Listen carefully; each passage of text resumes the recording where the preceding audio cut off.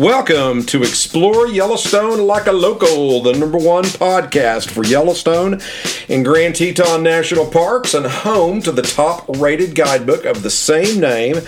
And I'm your author as well as your host for this podcast, Teddy Garland. And I'm not going to go into my normal spiel about just how big Yellowstone Park is and all that yada yada that I do for the roads inside the park, because this is a new podcast. I've never done this one in the last 5 years we've been doing all this.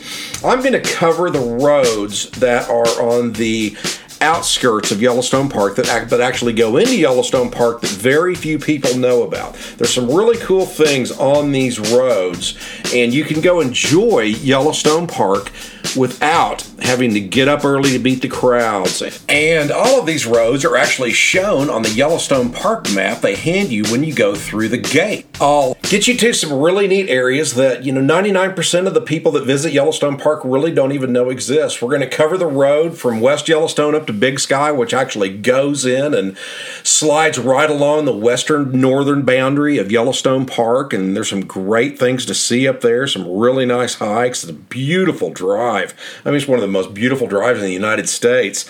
And then we're going to cover the even more seldom seen road down along the southern end. There's a road that goes from Flagg Ranch west over towards Ashton, Idaho, which sits, Ashton's just outside the southwest corner of Yellowstone Park, and it's called the Marysville / Flagg Ranch / Grassy Lake Road. It's kind of called all of those names. We'll get into that clarification here in a little bit, but that road is a beautiful drive, especially in the fall, and it's just very rarely seen. Hardly anybody that's not a local knows about that road. I'd say less than 0.1% of the people that visit Yellowstone Park even know that road exists. And it's a beautiful drive, and you'll never see a motorhome on it or a fifth wheel or anything like that because it gets kind of rough and narrow in spots, but it's easily done in a car. And I'll tell you the dates you can kind of do it because it's not snow plowed. They don't plow it or anything else. So you kind of got to wait until a certain date to get on there. But I cover all this in the guidebook, all the great hikes that you can access off both of these roads. And we're going to kind of get into what you can see along here. And again, I'm going to tell you some stories.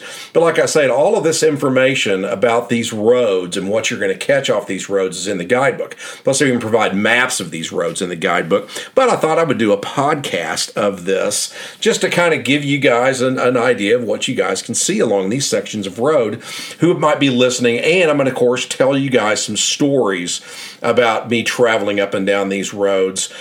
Like on that Grassy Lake Road, the Grassy Lake Flagg Ranch Road is where a lot of the fires started in '88 back then, and a couple of them were started by a disgruntled park employee, and we were simply trying to go pick somebody up at the Jackson Hole Airport one day and couldn't get over Teton Pass. Everything was closed in the park. We had to go over and get somebody, so let's go try the Flagg Ranch Road, and sure enough, it was still open somehow, some way. I guess everybody kind of forgot about it, and so we zoomed through there, right through this raging forest fire, 80-foot tall lodgepole pine trees going up in a matter of 3 or 4 seconds like a Roman candle. It was unreal. So we're going to get into some crazy stories like that along here, but I wanted to add this podcast to all the other podcasts of the great things to see and do inside Yellowstone Park, because these are inside Yellowstone Park.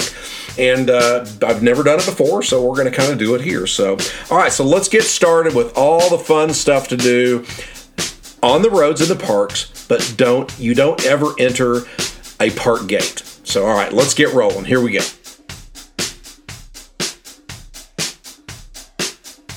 All right, for those of you that just might happen to be picking up on this podcast as the very first podcast you've ever listened to, my guidebook has been called the best guidebook ever written for Yellowstone Park, and a must-have for any trip to Yellowstone. And you're going to find stuff in that guidebook and in this podcast that people just don't cover in other guidebooks. And there's some really cool stuff to see along these sections of roads. So to get your copy of the guidebook, just go to our website and you can get an electronic version downloaded for only $11.99, or you can get a paperback copy for $24.99, and I write a personal note to everyone who buys one and throw in a cool Yellowstone sticker for you guys as well. And there's a combo deal on there. You can save some money, and there's also some t-shirts on there. But I promise you, it's going to be the best money you spend on your Yellowstone vacation, because there are two things in the world I simply hate to waste, and that is time and money.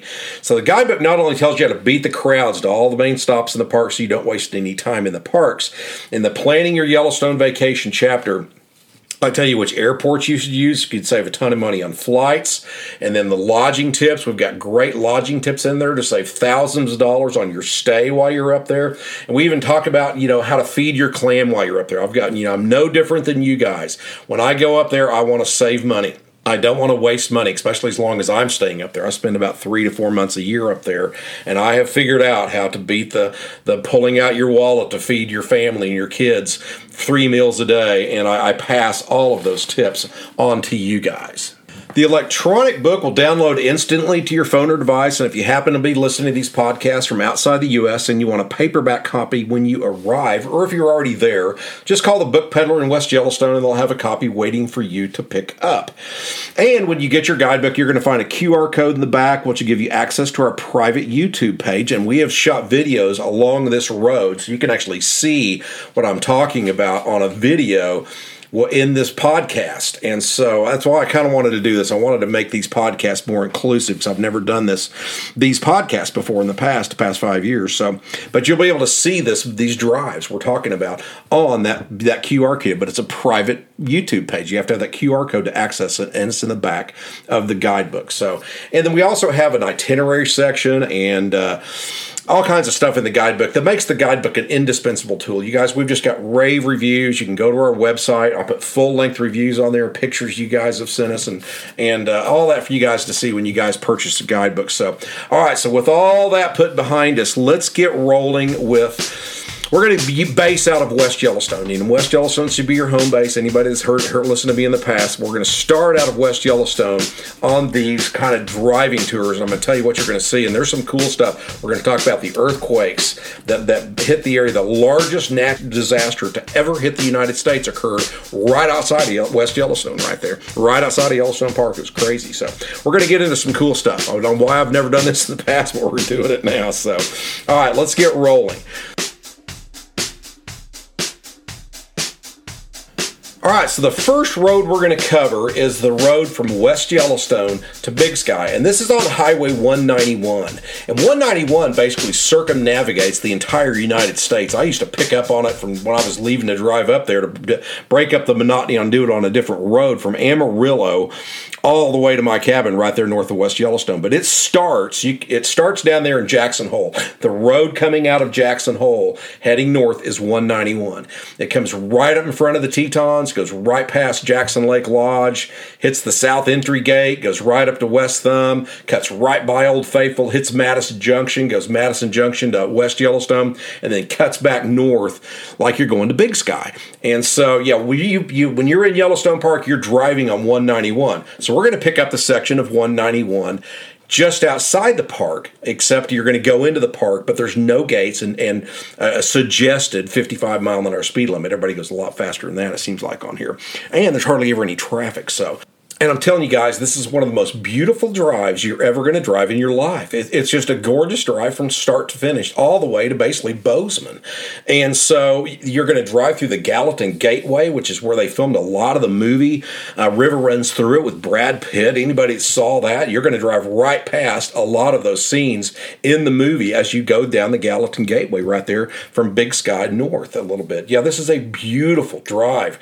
There's a lot of places to see some big bears. There's a big cinnamon grizzly bear that hangs out along this section of road. And so it's a great drive in its own right, besides being able to get into Yellowstone Park and do a lot of cool stuff. So let's get into all that cool stuff. So right when you leave West Yellowstone, it's going to be a dead straight shot. You're going to right past the airport right there on your left. And it looks like Christmas Tree Alley. Remember, Christmas Tree Alley is the section of road from the West Entry Gate going east on 191 back into Yellowstone Park, where they used to cut all the Christmas trees down. So you're going to go dead straight right through there. Tall lodgepole pines on both sides. And then the road will drop down. It kind of drops down this bench into what is called Baker's Hole. And Baker's Hole is where I live in the summer. I live over there on the right, backing up to the Madison River. And right when you get in the middle of what is called Baker's Hole, you'll go past the Baker's Hole campground, and then you'll see a dirt road, which actually leads to my house on your right. And then, boom, you're going to cross over the Madison River. And there are a lot of people stop here. The Madison River right here in this one spot is simply gorgeous. It's beautiful. You can actually park your car right here and walk on the southern side. Don't want to do on the north side, but the southern side, there's a walking trail that goes along the Madison River, swings up and around, and comes actually right behind my cabin. And so, I'm on National Forest land, so people can walk behind my cabin back there. Goes right through Baker's Hole campground, into the park a few times, out of the park, into the park, out of the park. Follows the Madison River as it comes in and out of Yellowstone Park, 3 feet from the edge of the river. Beautiful walk. We walk it all the time. We walk it 3 or 4 nights a week after dinner just to go out and take a nice long walk. And but you could start right there at that bridge, and you can make it about 4 or 5 miles before it finally ends up there at some big beaver ponds. But this trail, you'll actually go right behind my house. A lot of people walk back there. It's a kind of a fishing trail back there, and I'm on National Forest land, so it's legal to walk right behind my house. Nobody ever comes up around my house. But anyway, I'll tell you an interesting story about my house. Didn't take long to get to that first story, did it? My house was built by this guy named Walter Zick, who was an architect and engineer in Las Vegas. And his one and only client back in the day, and when Las Vegas was just getting kicked off, was none other than Bugsy Siegel, the mob guy. It's a really crazy deal. But, I end up getting my cabin. It was a kind of a bizarre story of getting my cabin there. The previous owners, there was Walter Zick, and then Scott and June Kluel, who are friends of mine in West Yellowstone. They lived out there for a few years, and they didn't have a phone or anything, and they had it set up where they could only get in and out of one door. And anyway, she got trapped by a moose. And Scott was at a book convention in San Francisco, had driven from West Yellowstone all the way to San Francisco, so he was long gone. But anyway, this moose comes up and has a baby right next to the back deck, right next to her car. And she couldn't get out of that house for about 10 days while Scott was gone at this book convention up in San Francisco. She ran out of food about halfway through. This is before cell phones and all that stuff, and they did not have a phone in the house, and she could not get to her car, and there was no other way out of that house at that point in time. So she's in there just almost starving to death. And he finally gets home and honks the horn and shoos the moose off. She tried to get to her car number of times and couldn't get there. That moose was protecting that baby before that baby could get up and walk or whatever and all this kind of stuff. But anyway, he finally shoos that moose off and, comes in and goes, "You all right?" And she's in there just starving to death. She goes, "Guess what?" And he goes, "What?" And he goes, "We're moving." And so I ended up, that house came on the market. And the guy, my realtor in town, Rob Clapp, knew that's kind of what I was looking for, or something like that. He sent me Polaroid pictures. I bought my cabin from a set of Polaroid pictures he sent me in the mail. I didn't even get to see it until the next spring because it was winter and getting snowed out and everything else, couldn't get to it. So I didn't get to see the thing until next spring. It was a really interesting story. But Walter Zick, who built the thing, Bugsy Siegel, all that kind of interesting stuff. He was, they would get drunk out in Las Vegas, and they would fly in. He was a pilot, and they would fly in from Vegas, and he would take everybody into Yellowstone Park and all this stuff. Well, they'd get drunk, and they were flying this plane in there. Well, he slides that plane into the end of the runway one night, coming in drunk from Vegas with a bunch of people in his private plane, and knocks the wheels off the bottom of the plane because he hits the end of the runway over there at the airport right up the road. Bends the props all up, everything. A few people got a little bit injured. Nobody got killed or, really, really injured. But he goes, "Hey, let's get the ambulance brought out. Let's take everybody to the hospital just to make sure." And but the guy goes, "Hey, we don't have an ambulance in West Yellowstone." And so he goes, "Well, I'm going to fix that." So he ships 2 ambulances to West Yellowstone, and not just any ambulances. They are Cadillacs, brand new Cadillac ambulances. They look like a hearse, except it's got a back end on a Cadillac. 2 matching Cadillac ambulances were the first ambulances ever shipped to West Yellowstone. The first ambulances they've ever had. This is back in the 50s and 60s when that cabin was built. And it was just he was a really cool guy. And there was these weird circles inside my cabin with all these weird names written on them, like Margaret and Betsy, all these old-fashioned names. And, when they were there in 1959 and all this stuff, it's really interesting. He was a real interesting cat. I had to move my cabin back. The Madison River had eaten a lot of riverbank away and gotten too close to my cabin in the Forest Service because, hey, we can find you another spot to move your cabin. I said, I don't want another spot. Just, we'll reset your lot and move you back a little bit. So I, had to do all that. But when I did all that, I had to find some stuff out about the old septic systems that got put in and all this stuff. So I just called Zick Engineering out in Las Vegas, and sure enough, somebody answered the phone out there, and I said, hey, this is going to sound really odd. I'm Teddy Garland. I own this house in Montana and all this. Is there anybody there that can help me with some information about the cabin in West Yellowstone, right by Yellowstone Park? And this lady goes, sure. In fact, Walter's daughter just walked in. And she goes, I'll put her on the phone with you. So I start talking to Kathy. I think her name was Kathy, and she's married now. But it was Kathy Zick and all this stuff. And I said, hey, this is going to sound completely out of left field. And she goes, I started talking about the cabin and all that. She goes, you own Mom and Daddy's little cabin, the A-frame? And I said, yeah. And she goes, oh, my God, the best times of my life were spent up there. The best times of my life with my mother and dad were spent in that cabin. And we talked on the phone for almost 2 hours. And, she was crying at times and about reliving memories with her and her dad there and all this kind of stuff. And I said, I told her, because Scott Kluel told me that the ghost of Walter Zick inhabits that cabin. And I don't believe in ghosts or any of that kind of stuff and all that stuff, but he's there. I hear the strangest stuff, and stuff's moved around, and it's really cool. It's really interesting. And he's there. I don't believe any of that stuff, but I believe things happen, and it's bizarre. The ghost of Walter Zick inhabits that cabin at times. So she sent me a bunch of pictures of her dad, and it's another interesting story. There's a couple cabins next door to me. They used to hang a big slab of bacon by this one big hook on this cabin door right there by the river, and 2 cabins down from me, there's a couple other cabins right there next to me. This giant grizzly bear would get up on its back legs. They'd do this about once a week, rear up on its back legs and eat this giant slab of bacon. She sent me a picture of that bear. That thing's got to be 12 feet tall. He's got his hands on the roof of this cabin eating that bacon. You guys got to remember, it was legal to feed bears back then. So they were, they had basically a giant pet grizzly bear they fed right off the back of that cabin. About once a week, they'd come over there and, there's pictures taken. This picture is taken from the outside, not inside the cabin. They're outside the cabin about 15 feet from this humongous grizzly bear standing on its back legs with his hands on the top of the center of this cabin eating this giant slab of bacon.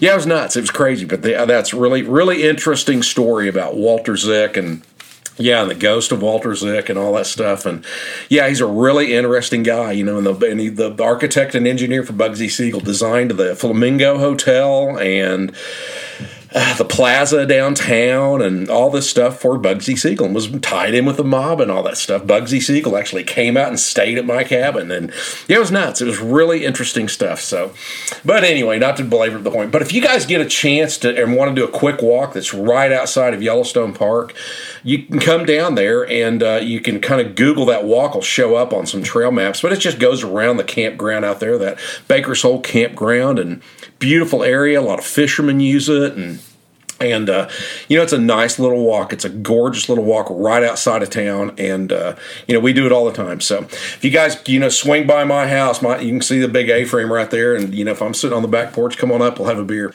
I can't hardly go into the park anymore without seeing somebody that recognizes me from the guidebook or something like that. And we all have a great time. We do a little hiking and mess around, take pictures and all that stuff, see people in town and all that stuff. And I've had people that walk behind the cabin back there and came up and knocked on the back door. And you guys are welcome to do that. You just, if you see me out there, come on up. We'll have a couple drinks and shoot the bull about Yellowstone Park. I'm all for it all the time. So. All right, so let's keep moving on down the road a little bit. Let's get on down 191 like we're heading up towards Big Sky and then on to Bozeman. This is a beautiful drive that hardly anybody knows about that goes to Yellowstone Park, but I'm going to tell you guys all about it. All right, but anyway, kind of continuing on down the road, and you're going to kind of go another 5 or 6 miles. You'll pass Cougar Creek, and then, you'll see the turnoff for 287 on your left. And we're going to cover 287 here in a minute. We're covering from West Yellowstone up to Big Sky, and then, kind of a little further than that on into Bozeman a little bit. So you're going to jump back on and go past 287, cross the top of the hill, and on the right, you're going to see Fir Ridge Cemetery on your right there. And this just so happens to be where my final resting place is going to be. I hate all that dead and everybody's all sad and all this kind of shit. I'm just out on that. I'm telling you, on my headstone, and I've never told anybody this on a podcast or it's not in the guidebook or anything else, but I'm going to say it right here. I'm not going to use the F word, but it's going to say Teddy Garland, my dates and all this, and it said, had a effing blast. That's what it's going to say on my headstone. Had an effing blast, and just like that in top-notch French. So anyway, but that Fir Ridge Cemetery is beautiful. It's got some gorgeous aspen trees in the fall and all these ferns on the ground. It looks right over Yellowstone Park. It's badass. It's top-notch. So you're going to crest the hill and drop down to the bottom of the hill, and you're going to pass Grayling Creek. And Grayling Creek is aptly named for grayling fish. And there's only 2 streams in the state of Montana where you can catch a grayling. And the grayling is this crazy prehistoric looking fish. They're not very big. It's got this huge fin on its back. You can Google up a picture of it. The other one is on the road going to Elk Lake Camp, which is one of my favorite places to eat in the guidebook. And I and my nephew have both pulled a grayling out of that stream. I've never fished Grayling Creek over there, but hence the name grayling, is to catch this wild-looking prehistoric fish. They're extremely rare. But anyway, the Grayling Creek's pretty. The road kind of follows Grayling Creek up there, and then before you know it, about a minute past the Grayling Creek Bridge right there, you go into Yellowstone Park. You don't stop or anything else or slow down or anything else. You just fly by a big wooden sign on the right that says entering Yellowstone Park. Go up there, and the speed limit drops to 55. I think it's 65 or 70 before that. Drops to 55, but most people run it about 65 or 70 through there. But you can't get a ticket if you go too fast through there. You kind of run along through there. It's really pretty. The aspens in the fall, or the aspens are hard to find in Yellowstone Park, but they're real easy. Bunch of them over here on this western boundary for some reason. The main part of the park, you can find an aspen tree to save your life, but in this drive, like you're heading up to Big Sky and Bozeman, it's just loaded with aspen trees. It's a beautiful drive in the fall months. It's just gorgeous. And so you'll kind of top the hill over there. There's 2 passes. You go over one little pass, and it drops back down. You cross Grayling Creek again. And there's another more gentle one. It's the second hill is what everybody calls it. And they call it Divide Lake. You're not crossing over the Continental Divide or anything, but there's a little kind of shallow lake on your right called Divide Lake, and that'll kind of tell you where you are in this podcast. And remember, when you're looking at a map of Yellowstone Park in the back of the guidebook, this road is on it. This entire road we're driving is on the Yellowstone Park map that's in the back of the guidebook and the one they hand out at the gate to you. But nobody ever drives it because everybody wants to be in Yellowstone Park where all the action is, Old Faithful and all that yada yada. But you're driving, on a road that's shown on the Yellowstone Park map. And you're going to kind of go bebopping down through there. And so about, a half a mile past the Divide Lake on your right there, you'll see your first trailhead. And this trailhead is really, really a nice, easy hike. You can take this all the way to Mammoth, you guys. That kind of tells you how big and mean the trails are through here. But this first trailhead is called Big Horn Pass. And remember, Everything we're going over right now is in the guidebook, and I'm going to just kind of gloss over these things, but I've got the map that you need to see all this stuff on and marked on a map in the guidebook. Gloss over things that are in the guidebook, but Bighorn Pass is great. You can go up there and have a picnic lunch. It's the headwaters of the Gallatin River. You can go up there in about 10-minute walk and just be right there in this grassy meadow and have a picnic lunch, and you're not a single person in sight, and you're in Yellowstone Park. This road opens up some great hikes to you guys, and you never have to fight the crowds in Yellowstone Park to do them. And they're all covered in the guidebook. I said just on the edge of Yellowstone Park hikes. It's all in the hiking chapter in the guidebook. But that Bighorn Pass is great. The next one on down is Fawn Pass. And in the guidebook, I tell you not to take this one because it is really thickly used by horses. And horses, to me, just tear the crap out of the trail. And they crap everywhere. And there's horse flies everywhere. I hate hiking on trails with horses. And the other one doesn't have any people or horses on it. So I never use the Fawn Pass Trail. But right past the Fawn Pass Trail is the Bacon Brine Trail. And in the guidebook, I tell you about what you can go find up on the Bacon Brine Trail. After it rains, you're going to go find some really cool stuff up there on the Bacon Brine Trail. And I tell you what you need to use, where you need to park, where you need to walk, and all that stuff. And you can actually kind of get rich doing it. So I'm going to throw that little teaser out there on you. So about a mile down the road, and here comes your second story. Didn't take long for that second one to pop up either. Okay. God, this is all the way back in 1971, 2, right through then, a long time ago.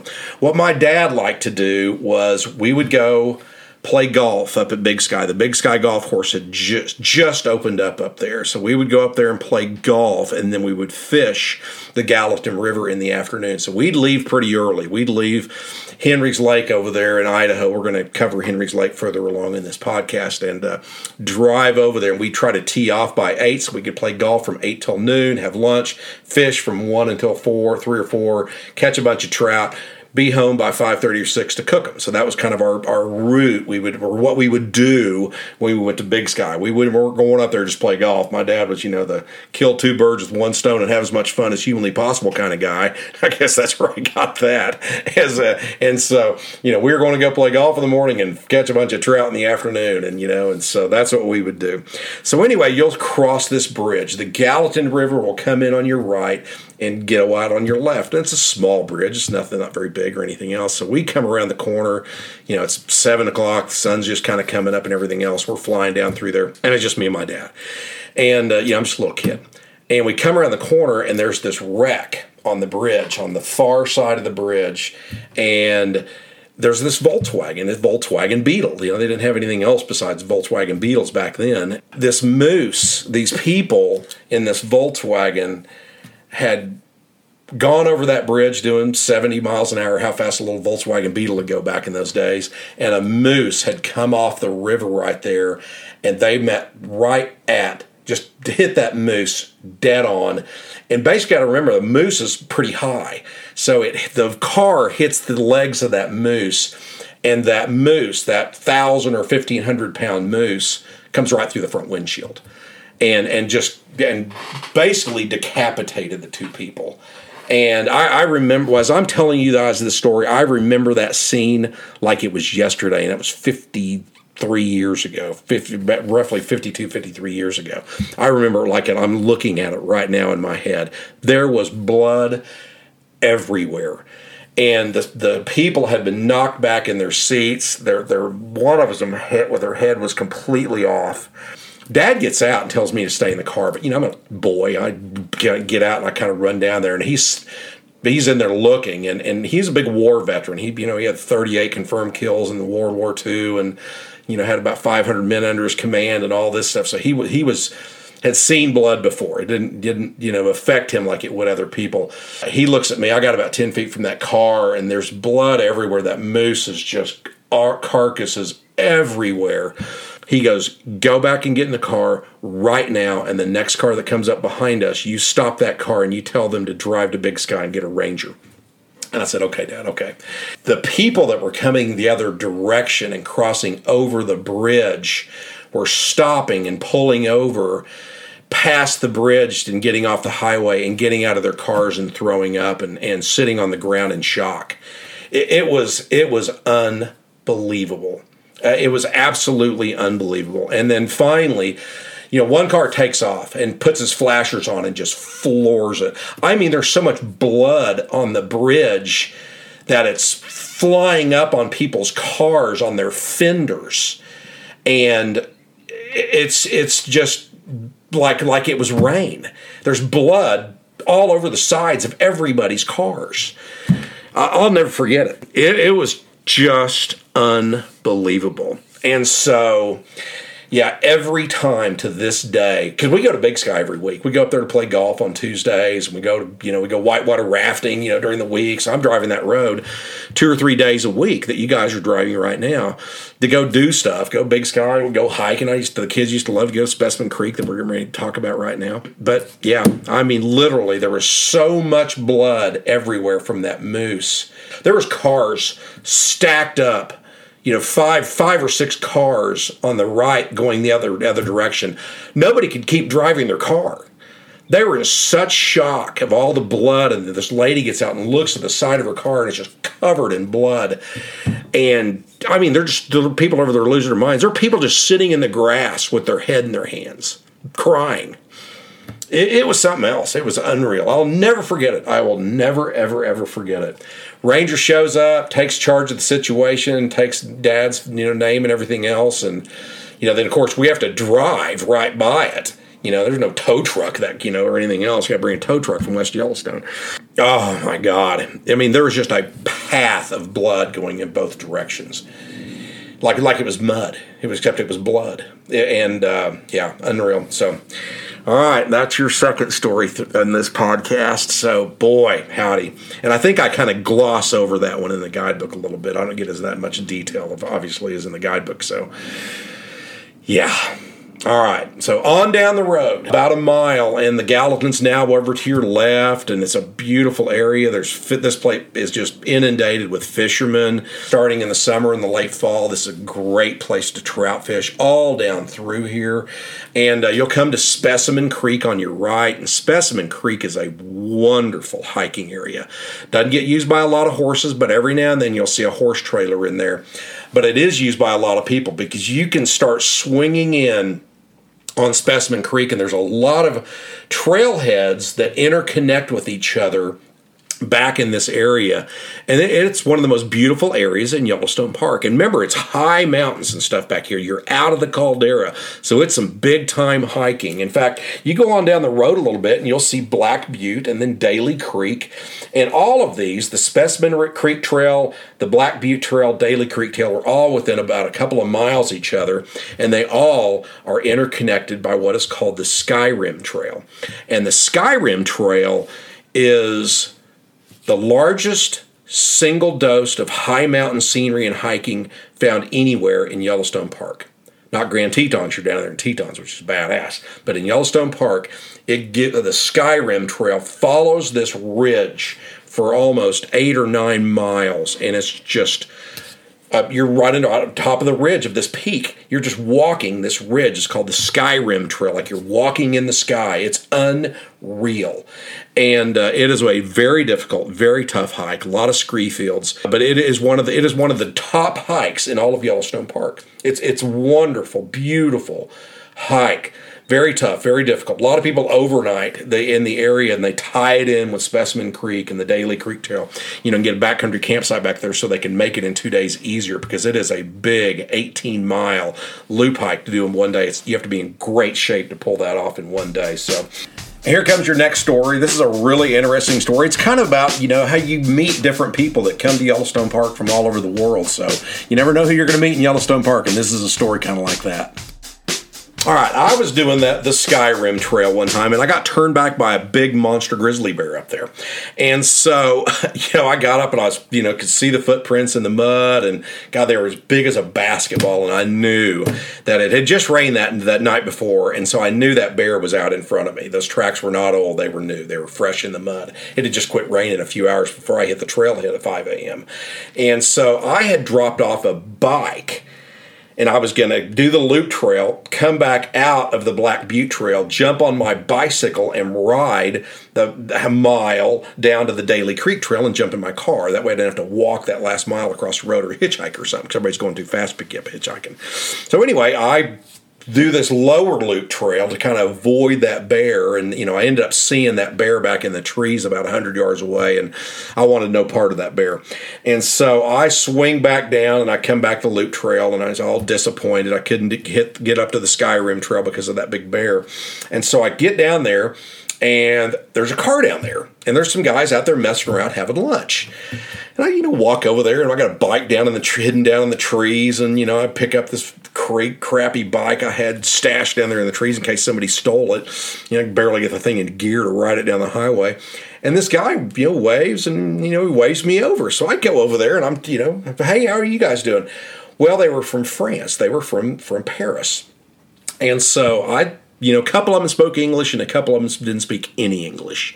The guy goes, "Is this a good place to fish?" And I said, "Yeah, it's one." The best place to go fishing right at that point in time was in September, was actually right behind my house, because the browns, we discussed the trout running in the spring, and then the browns kind of running in the fall, the rainbow trout in the spring. They would run behind my house. They come up out of Lake Hebden and weave around that trail going right behind the Madison River back up into Yellowstone Park to spawn the big browns. And that's right when they were running. It was about the third or fourth week in September, and I was kind of explaining to that guy as slowly as I could where to go. And so you got a piece of paper, and I drew out this crazy map on there, try to show them where West Yellowstone was and everything else. And I said, "I'll tell you what, you guys, if you guys want, and we're just."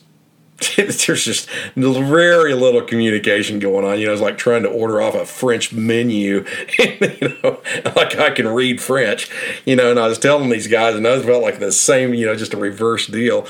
And so I tell these guys, I said, "Listen, if you guys want, come by my house about 5:30 or 6 o'clock, and I'll show you what to do. I'll show you what to fish with and all this kind of stuff." And I kind of drew this crazy map on a napkin or something like that where my house was or anything else.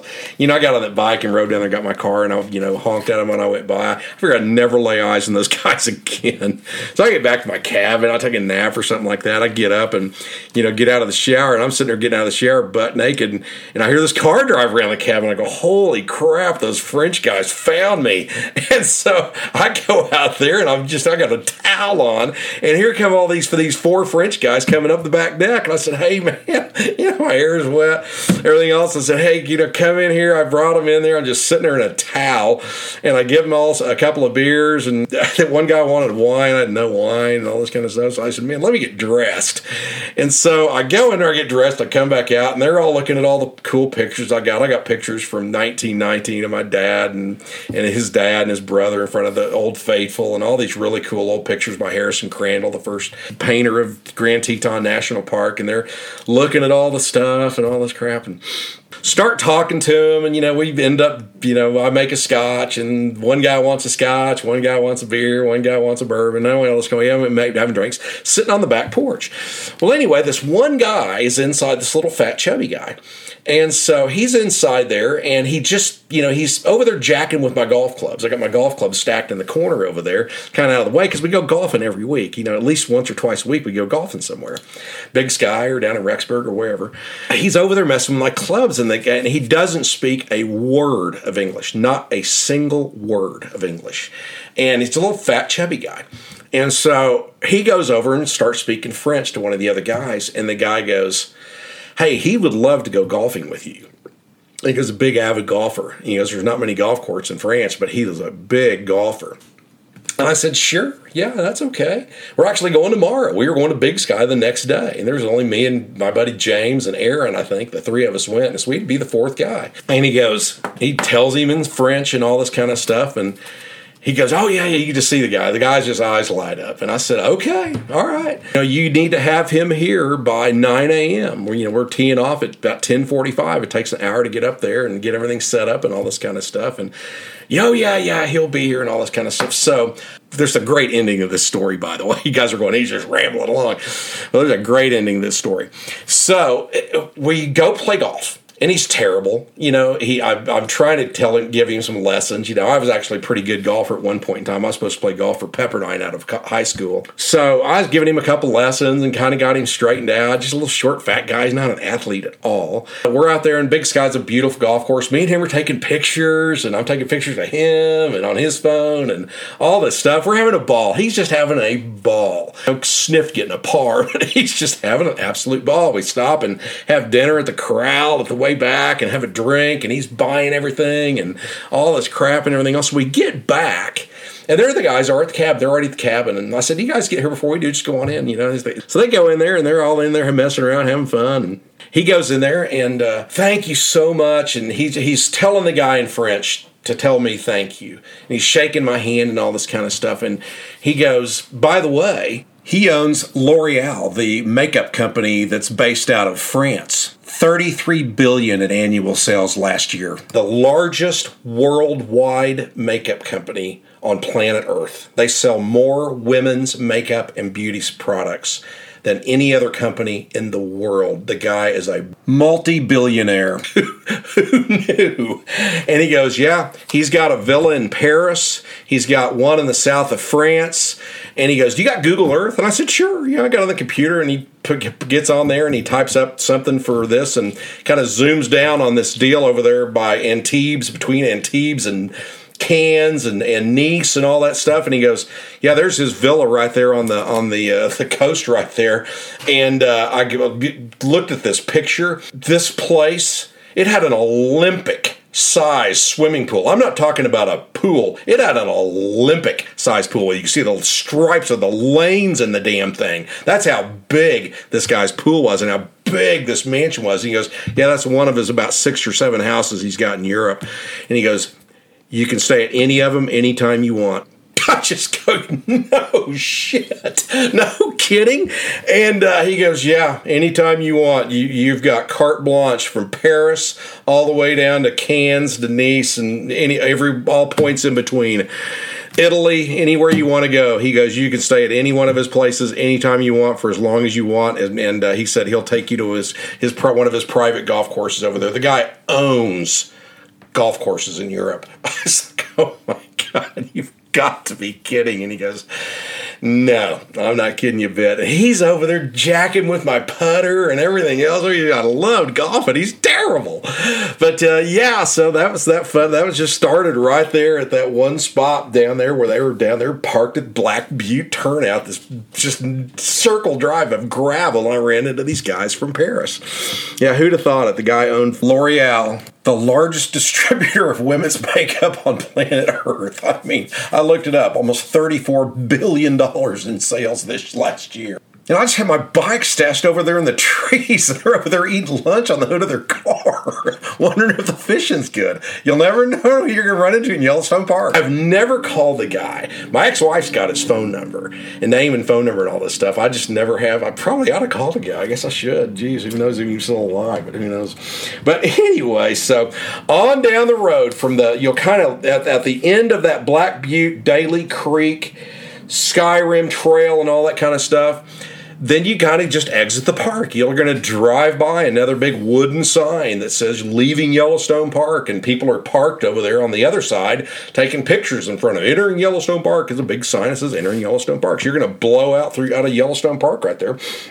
I mean, you're going to keep going on down, and there's a couple really big ranches right there, and I can't remember the name of the first one on the left, but there used to be a Visa credit card commercial for that ranch. It said, blah, blah, blah ranch does not take American Express, but it does take Visa and all that kind of stuff. And they shot one of those commercials by, anybody that's older in your group, you know what I'm talking about. Everybody else thinks I'm crazy.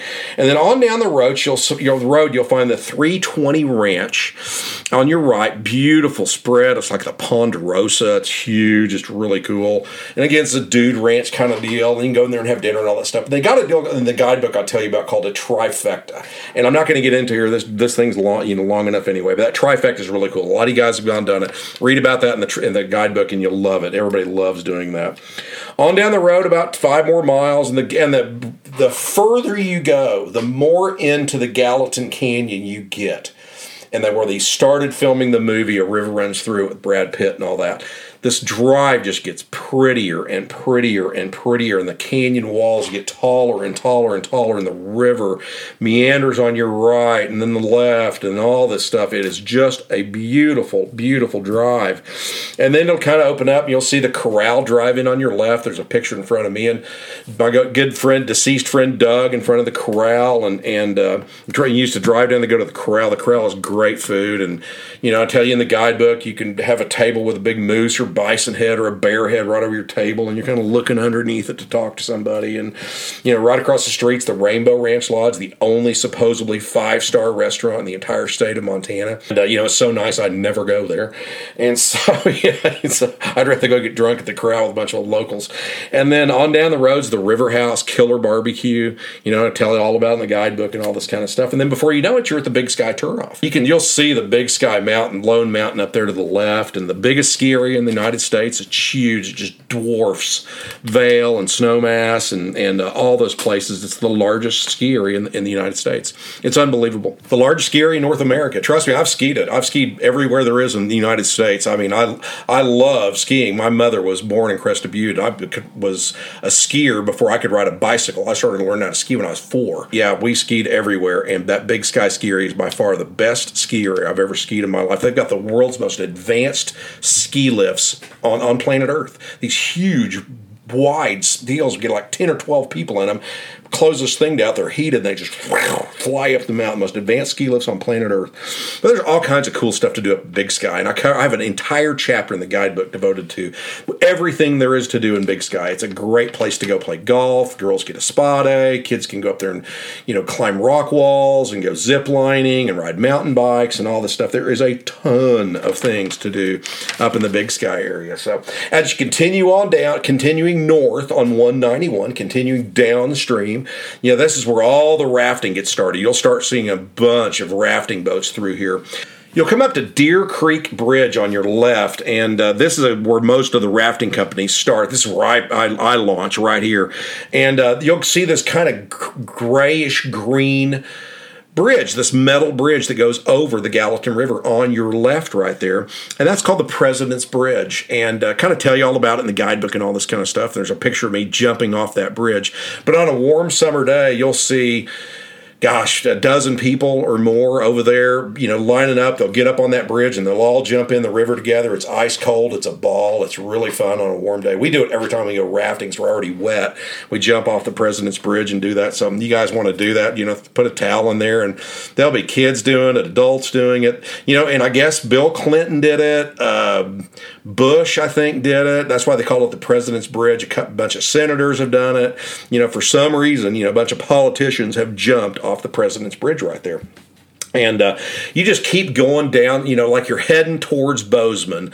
And so you're going to kind of keep winding down through there. And there's I'm still cover all of this in the guidebook. You guys got to remember. And you'll get down to this area about where House Rock, there's this giant house-sized boulder right in the middle of the river down there. And it's right after this turn called the 35-mile-an-hour bridge. And it's, you'll see a sign that says 35-mile-an-hour bridge. And it's right after that. But you'll go past the Lava Lake Trail turnoff. And the Lava Lake Trail is a beautiful trail to a gorgeous glacial-fed high mountain lake, just north of the Big Sky area. Very, very popular trail. A lot of people take their dogs. Our little dog loves to go hiking. Dogs just love it. People just have their dogs running around in front of them and all this stuff. All the dogs are saying hi, and then you keep going and they run up and catch up to you. It's a fantastic trail, and it's a 9 out of a 10. The payoff's killer. It's beautiful. It's not too hard. You take your dog with you, which is great. Can't take your dog anywhere in Yellowstone Park. All those other trails I listed back up that were in the Yellowstone Park, you can't take a dog on. You just can't do it. They'll get a big $500 ticket if you do. And so, but that's a beautiful area, and you'll see, though, you can go down and watch the whitewater rafters come flying around House Rock and flipping, and people getting in the river and all this kind of stuff. And it's just a ball. It's an absolute ball. And from about House Rock right through there in that area where Lava Lake is and all that, you're about 25 minutes to Bozeman, downtown Bozeman. And Bozeman is a wonderful town. It's a beautiful, big, spread out town. It's one of the fastest growing, if not the fastest growing city in the United States. And the downtown area, there's a main drag, downtown area main drag. That's where they film all of the scenes from the Netflix show, Yellowstone, with Kevin Costner and all that stuff and everything else. That's where they film all of those scenes from a bar or getting out and walking that downtown area. That downtown area is classic. It's just like this old turn-of-the-century town right there. And that is this downtown area. You can pull in there, just find a parking spot, and take off walking in this old downtown. It's 8 blocks long, and then you kind of just cross the street and come back the other way and see what you can find the other way. Great shopping.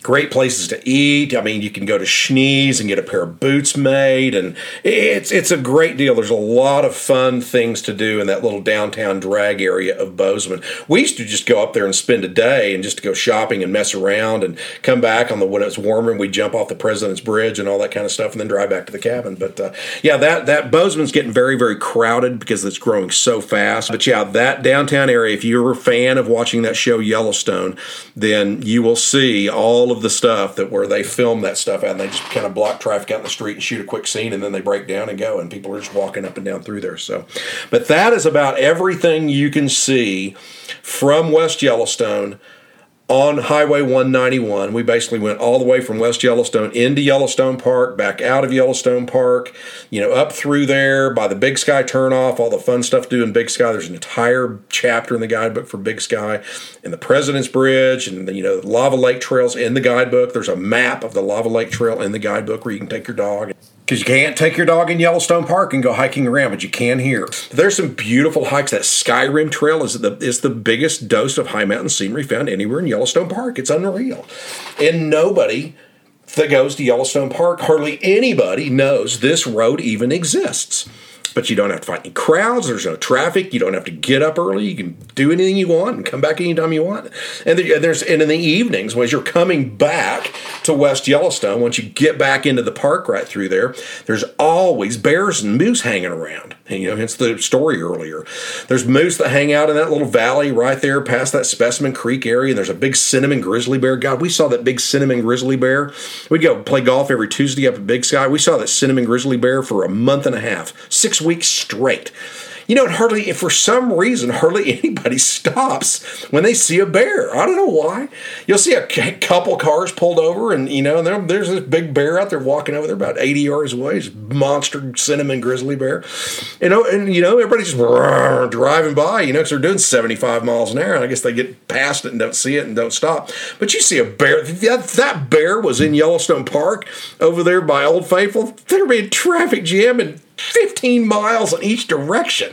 You'd have to wait an hour to get through it. And you just pull over and take a picture of this grizzly bear and wonder why nobody else is stopping.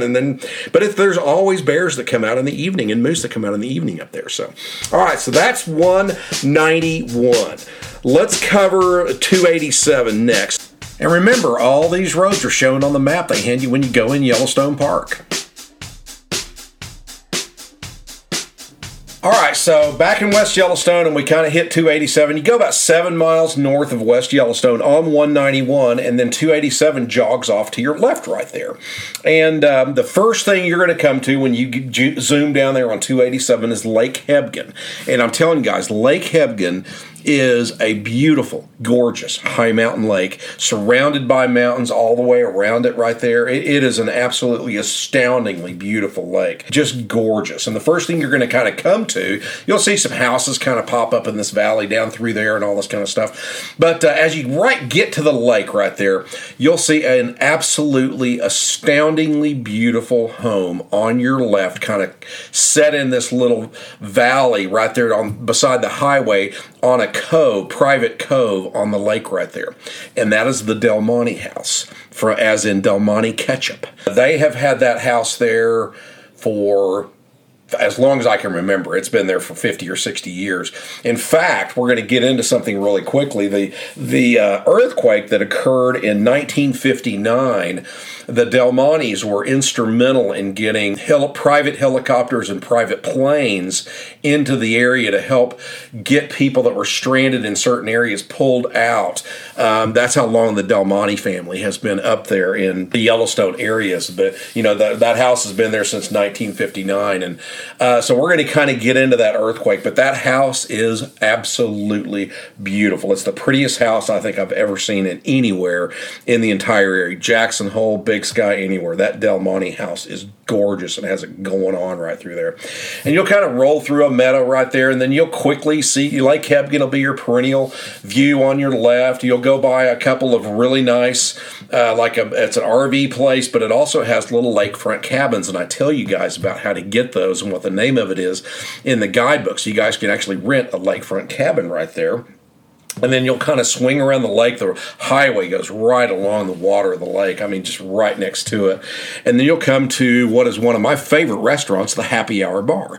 And again, that's covered in the guidebook, but that is a great place to go have dinner and a drink and sit out there and watch the sunset across the water. I'm a visitor to the Happy Hour Bar at least once a week. I promise you, I love going to the Happy Hour. It's one of my favorite places. And then you'll just keep going on down the road. You'll pass another place called Kirkwood, and I cover that in the guidebook where you guys can stay in Kirkwood. Cover all that in the guidebook and provide the phone numbers in the guidebook. You guys can rent a boat and pull it up next to your cabin and keep it there and go out.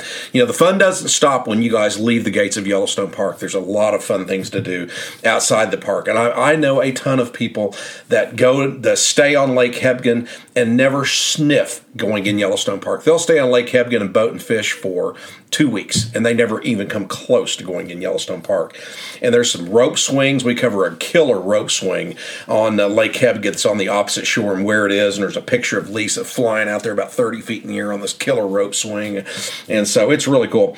And then you'll come to the dam, and then I'll tell you guys I'm going to throw some stories in here that, I know this is what these podcasts are for, and it enables me to tell you guys some interesting, funny stories. So you'll go to the dam, and the dam's the start of a really good fishing spot. And the water comes out of the bottom of the dam right there, and the water's cold and everything else, and it's a good fishing spot. A lot of people go fishing right there. God, this is 2023. This is probably in 2010, 20-something right there, 15-ish, and they were going to film an instructional video on the proper techniques to catch and release trout.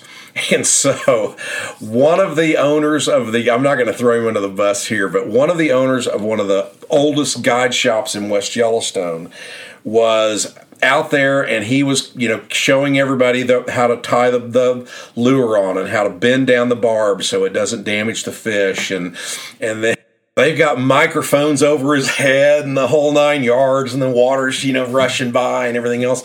Well, the first fish that hits that lure is this gigantic, usually you catch a fish, it's like 1.5 pounds, 2 pounds, big one's about 2.5, 3 pound rainbow or something like that. He catches this 11 or 12 pound rainbow trout. I mean, it was an absolute monster. They call him a hog.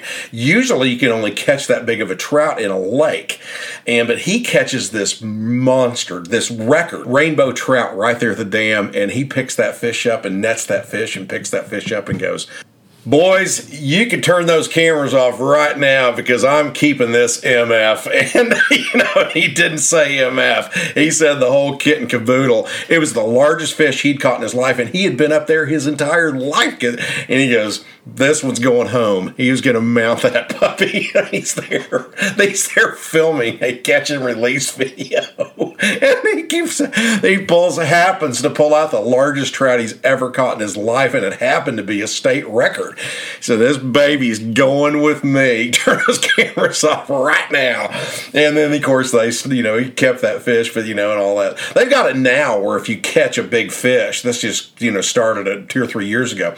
You catch a big fish and you take a picture of it, then you can release any fish that size now. But this was 15 or 20 years ago. So, that back then you couldn't do that. They didn't have that technology. So he kept it and got it mounted and all that kind of stuff. But, they'll take a picture of your fish now and then you just email it to a company and they recreate that fish out of plastics and everything else, and it's completely fake, but it looks 100% real. That way you never have to keep a fish now. So, but that didn't exist back then. And even boys, you can turn them cameras off right now because this baby's going home with me. So it's pretty funny. I thought that story went through town like wildfire. Everybody's laughing about that pretty good. So, but as you continue on down the road, the area between the dam on Lake Hebgen and what is going to be in about 2 miles is another lake that starts up. And that is called Quake Lake. And we're going to get into that here in a second. And then right there in between the lakes is this absolutely outstanding place to have breakfast. And it's called the Campfire Lodge. And William Devane from Knott's Landing fame is a part owner in this thing or something like that.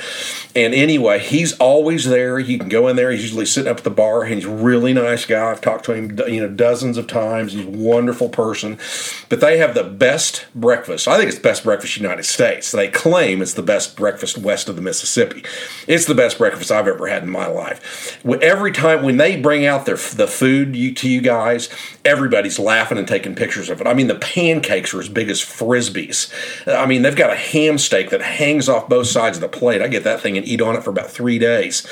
It's just outstanding food. And they got these cinnamon rolls. And I tell you guys in the guidebook to pre-order a cinnamon roll. When you call to make a reservation, I always call to make a reservation because it's always crowded. These cinnamon rolls are as big as a Nerf football. I mean, they are, and they're killer, and they run out every day, so you've got to reserve a cinnamon roll. But all that stuff's in the guidebook.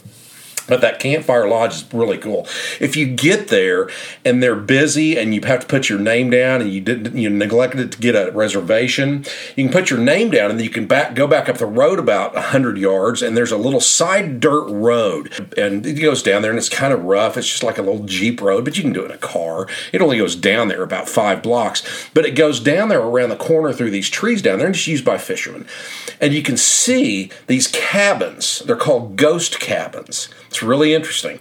These cabins, when the slide, we're getting ready to talk about the largest natural disaster that's ever occurred in the United States, August 17th, 1959, killed 28 people. They're still there, still buried under the rubble.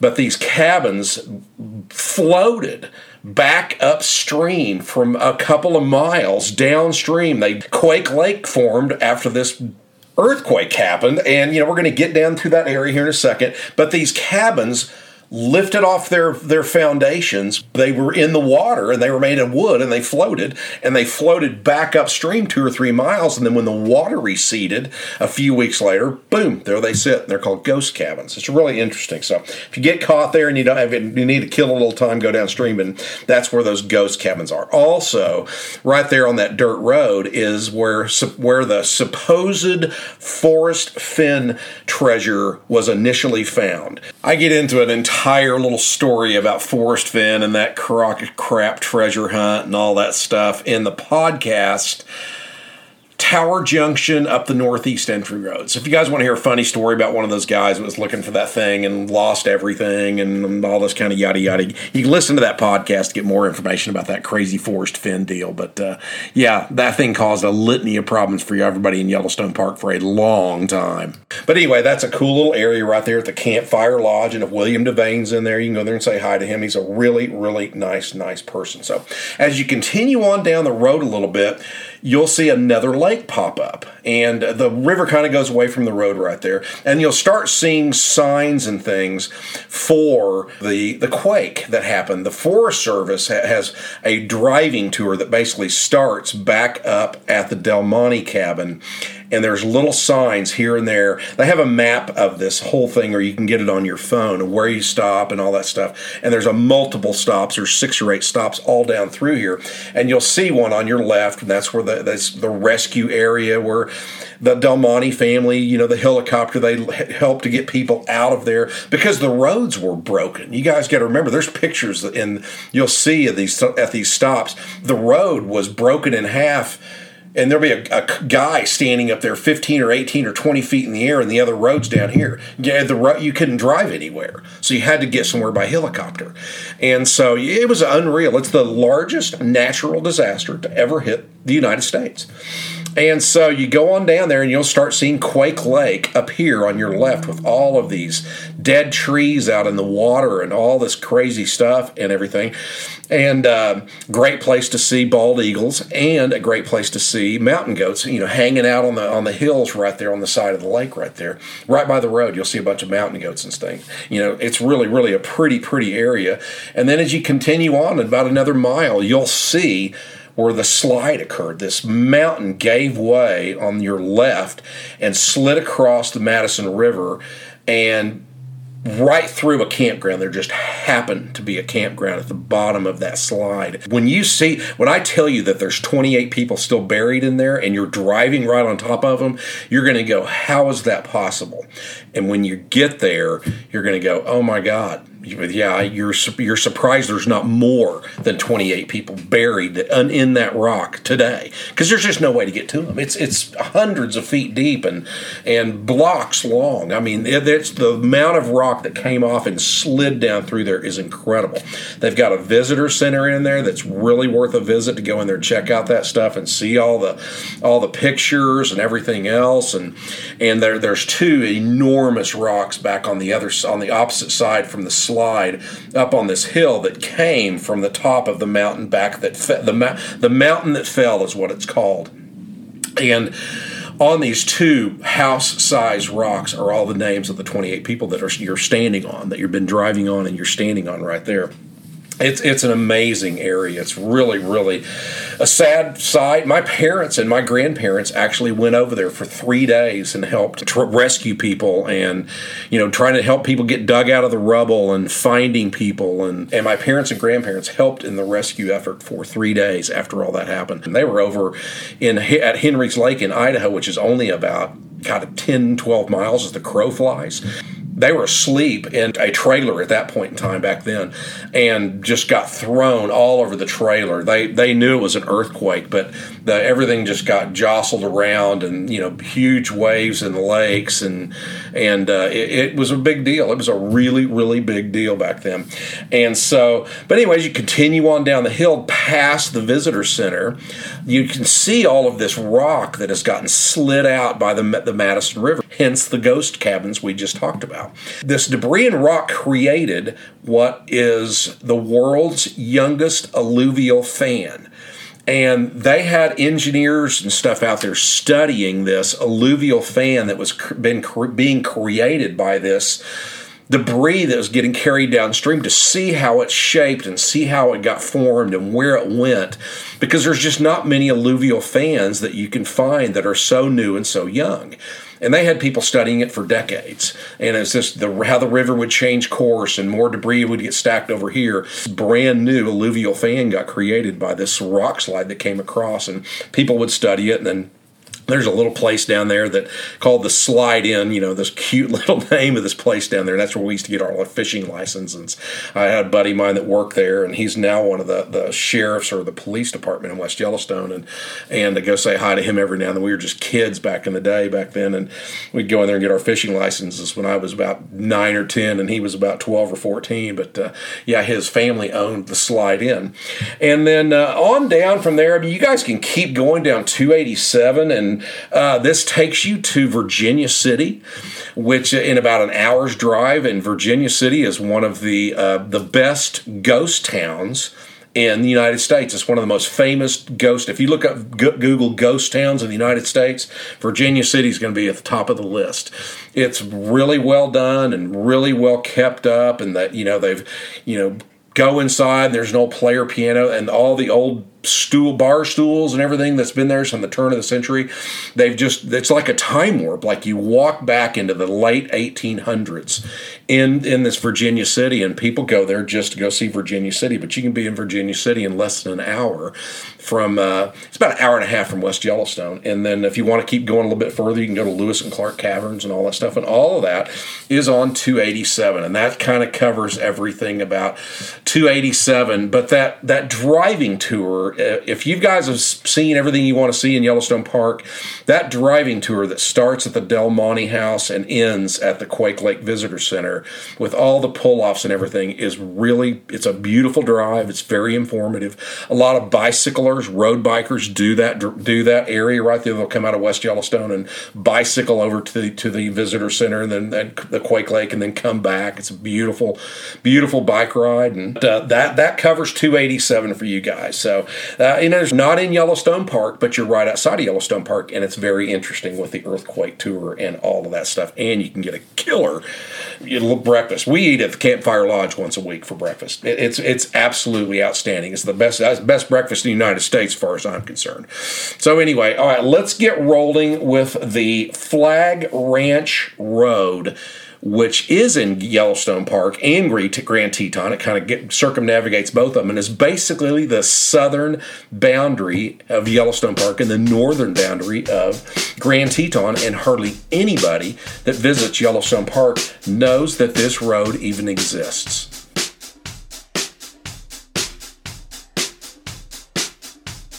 All right, this road used to go by about 3 different names. It was originally called the Marysville Road because the Mormons built this road as they used this area to cut through Yellowstone Park. They came around the south side of Yellowstone Lake, kind of went through the thoroughfare area. That's why it's called the thoroughfare area, is because the Mormons used that pathway before Yellowstone Park was named a national park to come through there. And this road, the Marysville Road, is now called the Grassy Lake Road or the Flagg Ranch Road. It goes by both of those names. You'll see that on a map. You won't see anything that calls it the Marysville Road.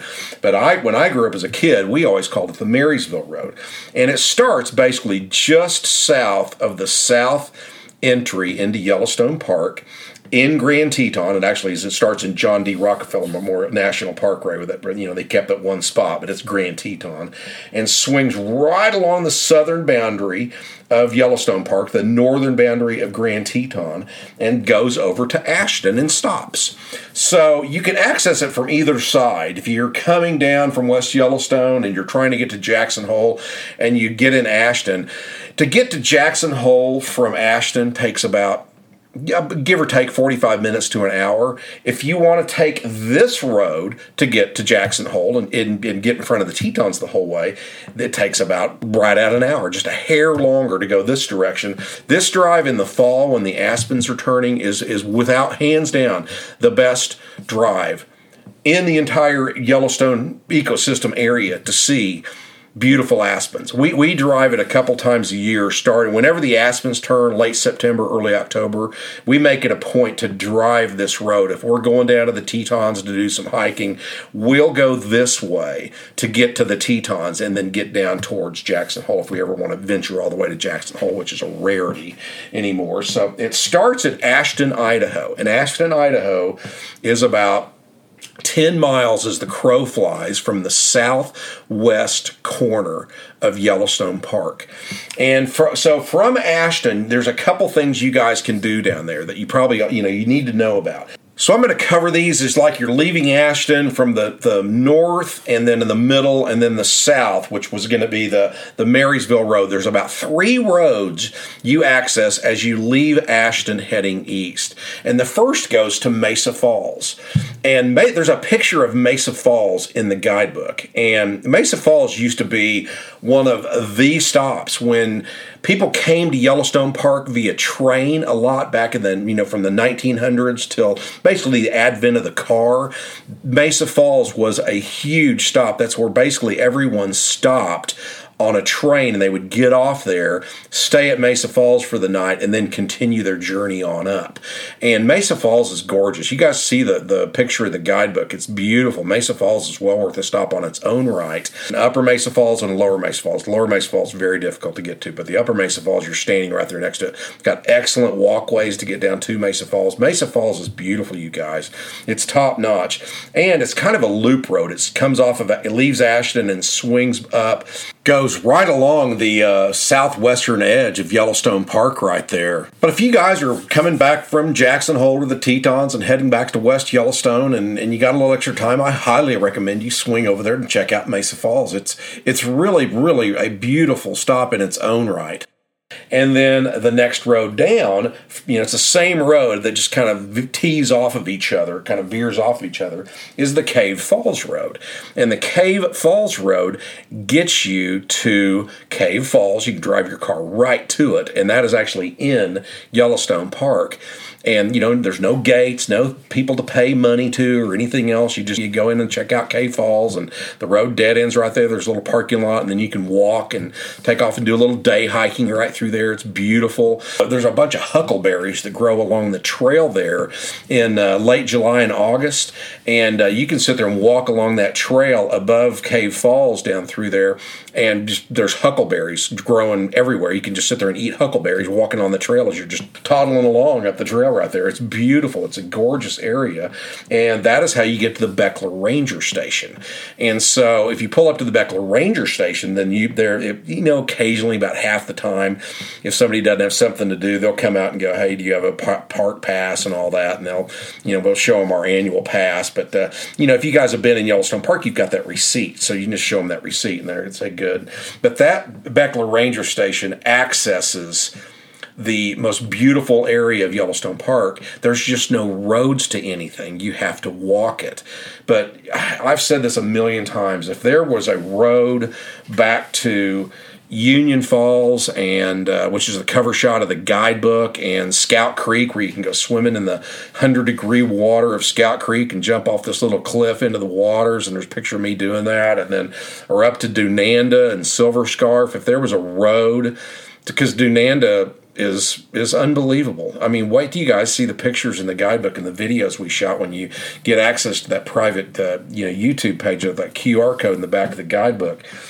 If there was a road to these spots, there's 5 million people visit Yellowstone Park. I bet 2 or 3, probably half, 2 to 2.5 million people would be back in this Bechler area to go see Union Falls and to go see Dunanda Falls and swim at a hot pot beneath Dunanda Falls and see Silver Scarf Falls and get closer access to get up into the Bechler Canyon. And this is the most beautiful spot in Yellowstone Park. I mean, the lower falls and all that's just hands down the baddest thing on the planet with the golden colors and all of that kind of stuff. But as far as just getting out into nature and all this, that Bechler Canyon is like you walked into Olympic National Forest up on the Washington Peninsula. It's a gorgeous area, and these falls are huge. And there 80% of the park's waterfalls are in the Bechler area, but you access it from that Bechler Ranger Station, and you have to hike to it. I foresee one day to kind of alleviate the pressure of all the people visiting the rest of the park, that they do one day put in roads in the Bechler area. It's problematic because it's flat. The Bechler Meadow is flat and super wet. You can't even get into it until the first week of August, very end of July, first week in August, because you'll be slogging through mud knee deep. And trust me, I've been there. I've done it. The roads would be difficult to build, but I'm sure they would figure a way to do it. And I foresee one day to alleviate all the pressure and to get a couple million people to visit this area of Yellowstone Park. It's going to happen. That's going to be a sad day for me, but for those of you that can't walk 9 miles to Dunanda Falls, you need to see that. Dunanda Falls is absolutely unreal. Union Falls is the cover shot for the guidebook. It's the tallest double falls on planet Earth. I mean, two streams meet simultaneously in midair and crash down right behind me in that picture. It's an unbelievable spot. One day, I think there'll be a road back there so other people can go see this that can't physically walk 9 miles to get to some of this spot. Union Falls, you can day hike to. But, and I cover all that in the hiking section of the guidebook. I'm not going to get into all that here, but it's a unbelievable once-in-a-lifetime area to go visit. Yeah, one day I foresee them putting in roads in the Bechler area and getting up to Donanda and Union Falls and into the Bechler Meadow and Colonnade and Iris to alleviate pressure on the rest of the national park. If I mention the word Bechler to 99.9% of everybody that goes to Yellowstone Park, they're going to, what's that? Where's that? Well, I've never heard of that. What's going on with Bechler? How do you spell Bechler? It's the tits, man. It's the caca, I'm telling you. So that's the second road, Mesa Falls, and then come down one notch, and it's the kind of veers off the same road, and you're going to the Bechler area, the Bechler Ranger Station. Cave Falls and the Bechler Ranger Station are within about a 2-minute drive of each other. They're right there. Off that same road, as you leave Ashton, the next road or third road down is the Grassy Lake Reservoir Road or the Flagg Ranch Road, whichever one you want to call it. Marysville name, you're just not going to find that anymore, but when I was a kid, that's what we called it. And along that road, by the way, you're going to see Mennonites. These people, we used to have a picture in the guidebook. I think we took it out. I mean, you'll see people on this road that live in this area completely off the grid. And they have lived with a horse-drawn carriage, 2 big Percheron horses pulling this carriage. And boy, they got those big crazy beards and those weird hats and all that stuff. And they live off in this area and they farm the land and all this. They don't have any electricity or anything else. You'll see them down the road. They won't look at you. God, you can stop and wave and they look at you like you're out of your mind, man. They've got their kids huddled up so you don't, scare their kids and all this stuff. They live back there completely off the grid. These Mennonites are still there. But you'll see them up and down the road occasionally. And they're herding sheep and all kinds of crazy crap up and down through there. But that drive from Ashton to basically the south entrance of Yellowstone Park, it kind of drops you in at Flagg Ranch about a mile south of the south entrance right there, is unbelievable. It is a gorgeous drive. You go past these huge lily pad covered lakes. It's called Indian Lake, and I mean, this Indian Lakes it's a mile and a half long and about a mile wide north to south, and the entire thing is covered with flowering lily pads. It's unbelievable how pretty it is, and you just kind of keep weaving your way up there, and you'll get to the Loon Lake turnoff, and that's how you access Union Falls. I cover all that in the guidebook for you guys. And this road, you won't find anybody pulling a big trailer or a motorhome on it because it gets too narrow and too rough. Just suburban, or you can drive this thing in a Chevy Nova. It's not any big deal. And like I mentioned, if you guys are trying to get to the Tetons, and you're not in any hurry to get down there to do anything, and you don't want to fight the traffic in Yellowstone Park, like you're coming from West Yellowstone or wherever, and you want to come down to the Tetons, and if you don't want to fight the traffic and crowds going over Teton Pass, just come down Highway 20, hit Ashton, turn left, go through Ashton, and hit the Grassy Lake Flagg Ranch Road and drive that way. I see 3 cars on the thing the whole time. It's just gorgeous. You get up there and there's beautiful views of the north end of the Teton Range, and you swing right around them and you go past the Grassy Lake Reservoir. And this is how you access, not only the Bechler area. This is the trailhead for Terraced Falls. I, of course, cover the Terrace Falls hike in the hiking chapter in the guidebook for you guys. All that stuff, and you kind of weave your way over there, and all of a sudden, you're sitting there you hit the main park road, which is 191, 287 that we talked about earlier. It goes all the way to, up through West Yellowstone, all the way from Jackson. You hit that highway, you turn right, and in about 5 minutes, you're sitting there at Jackson Lake Lodge, staring at all the Grand Tetons and Mountain Moran and all that. And great hiking off of it. The Bechler area is unmatched. And so here comes your next interesting story about this area. And this is a good one. All right. For those of you that have ever thought about committing murder but didn't want to spend the rest of your life in jail, or possibly spend the rest of your life in jail, there is an area in Yellowstone Park that is an area we just talked about. It's just west of the Bechler Ranger Station on the border of Yellowstone Park. You got to remember, Yellowstone Park sits in 3 states, mostly Wyoming, and then Montana on the upper west side and a little bit on the north. And then, but this bottom left edge, there's a sliver that's in Idaho. Interesting story, and I tell this in a different podcast, that anybody that saw the old show Who Wants to Be a Millionaire, the final question of this guy wins $1 million was, which 3 states does Yellowstone Park sit in? And it's Idaho, Wyoming, and Montana. And he called his mom and said, "Thanks, Mom, for taking me to Yellowstone Park all those years ago and telling me all about it, because I just won $1 million. Thank you." But anyway, so here's the deal. It's called the Zone of Death. And it's right there, just west of, on the road going up to the Bechler Ranger Station, and in between the one that goes over there to Mesa Falls. And there's this narrow sliver of an area that sits in Idaho. Here's why this is called the Zone of Death, and why you can get away with murder in that area.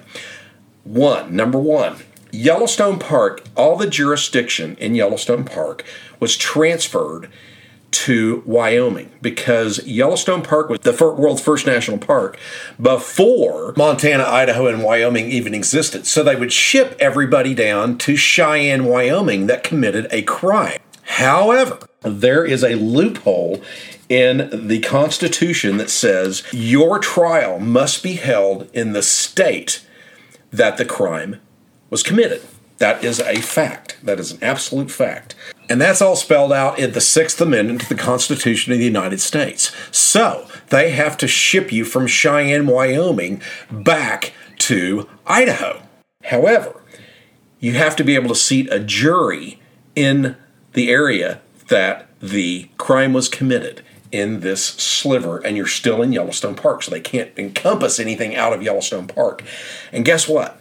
There's no people that live there. I told you guys this is a good story. It's called the Vicinage Clause. I hope I say that right, the Vicinage Clause. And because nobody lives there, they cannot seat a jury. And you are entitled to a jury trial of your peers.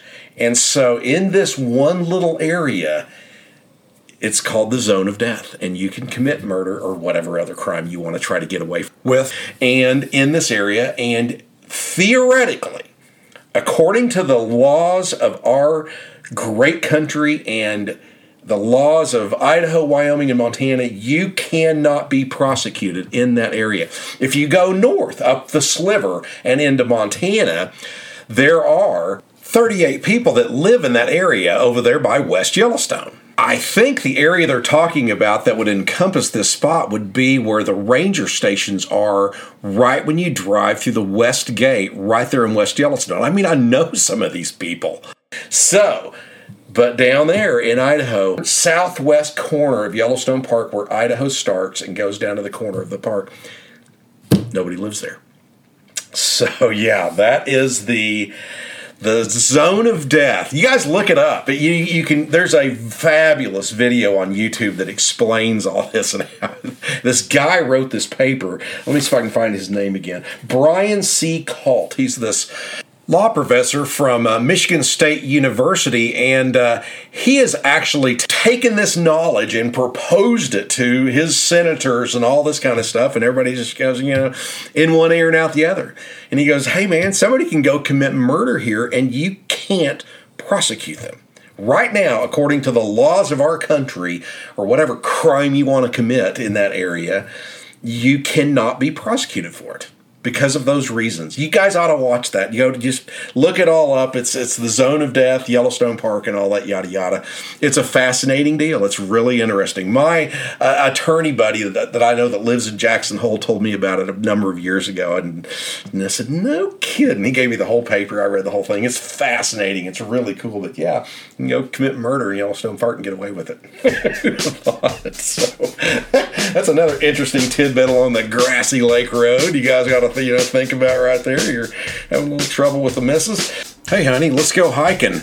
All right, so that's about it. We're going to kind of wind this podcast down a little bit, and I've never done anything on these roads. The road that we first covered, 191, goes back into Yellowstone Park, and Never did cover it in a previous podcast, but it's a wonderful area. These areas are gorgeous drives, and then the road 287 gets you to the largest natural disaster to ever occur in the United States. And you're driving on top of 28 bodies, and all this stuff's secondhand to me, but it's not to you guys. And so I thought I would tell you guys about it.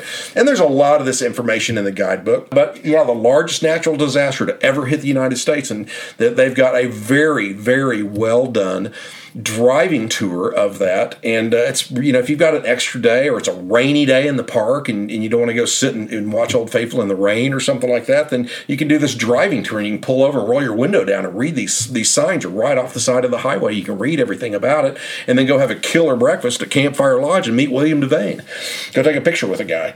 And then we swing over there to that Bechler area, and if you guys are hikers, this is where you want to go. If you're there, it's starting in August, September, and October.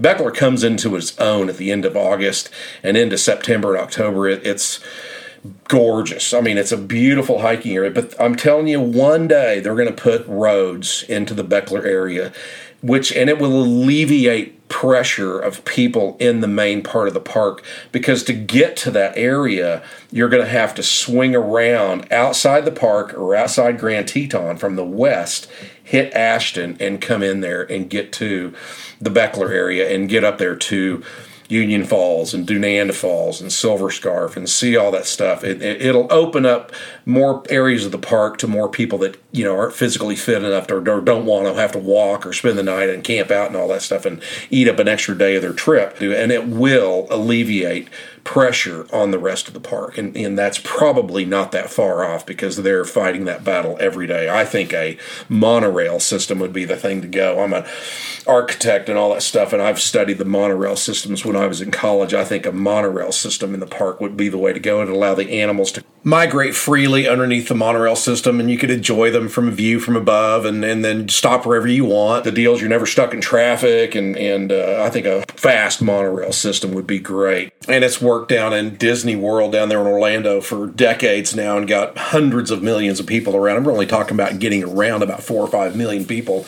Yeah, I think a nice, fast, above-ground monorail system would be great. So if anybody from the National Park Service listening to this go, hey, I'll go to your boss. I've got this great idea. But anyway. But until that happens, all of these roads are really, really cool deals. Plus, when you're in Ashton, just, the last little thing I'm going to throw in here on this podcast is you're about 15 minutes from the Idaho Dunes. And anybody that hadn't bought a guidebook or listened to my other podcast, or what are the Idaho Dunes? And the Idaho Dunes are just another thing I've got in the guidebook that a lot of people don't even know about. A lot of the locals in West Yellowstone and my friends in Jackson Hole were, hey, we're going to go hit the Idaho Dunes Thursday. Do you guys want to go? And, they lived in Jackson Hole their whole life. What are the Idaho Dunes? The Idaho Dunes is the second largest dune complex on Earth, and you can go rent these razors, these four-wheelers, and go up and down 400 and 500 foot tall sand dunes. It is an absolute ball. And you're sitting there on the top of the dunes looking at Yellowstone Park and looking at the Grand Tetons. It's that close. It's right there. I mean, it's just outside the park boundaries. And the Idaho Dunes, just another fun thing in the guidebook. You're sitting there at Ashton getting ready to do the Grassy Lake Road. Right behind you is the Idaho Dunes, about 15 minutes. You can get over there, and we put all the information where to rent the machines. And all that information is, of course, written down for you guys in the guidebook. All right, that's it. You guys have made it to the end of another podcast. And who'd have thought that you learned a place in the United States you can go kill somebody and get away with it? Theoretically, I guess. So let's hope nobody listens to this podcast and goes, honey, let's make a trip to Yellowstone Park this summer. Let's leave the kids with your mom and dad for a while. All right, we'll be back. So anyway, all right, you guys have a great time in Yellowstone Park, and remember, you can pick up the guidebook on our website, exploreyellowstonelikealocal.com. $12 for an electronic copy, or only $25 for paperback. And just go to our website. You can see all the reviews. There's tons of reviews on there, full-length reviews. I don't screw around, put a piece of a review. I put the full-length review in there that you guys sent us and some pictures you guys sent us. So, all right, everybody have a great time. Talk to you guys later. Have fun. See you. Bye.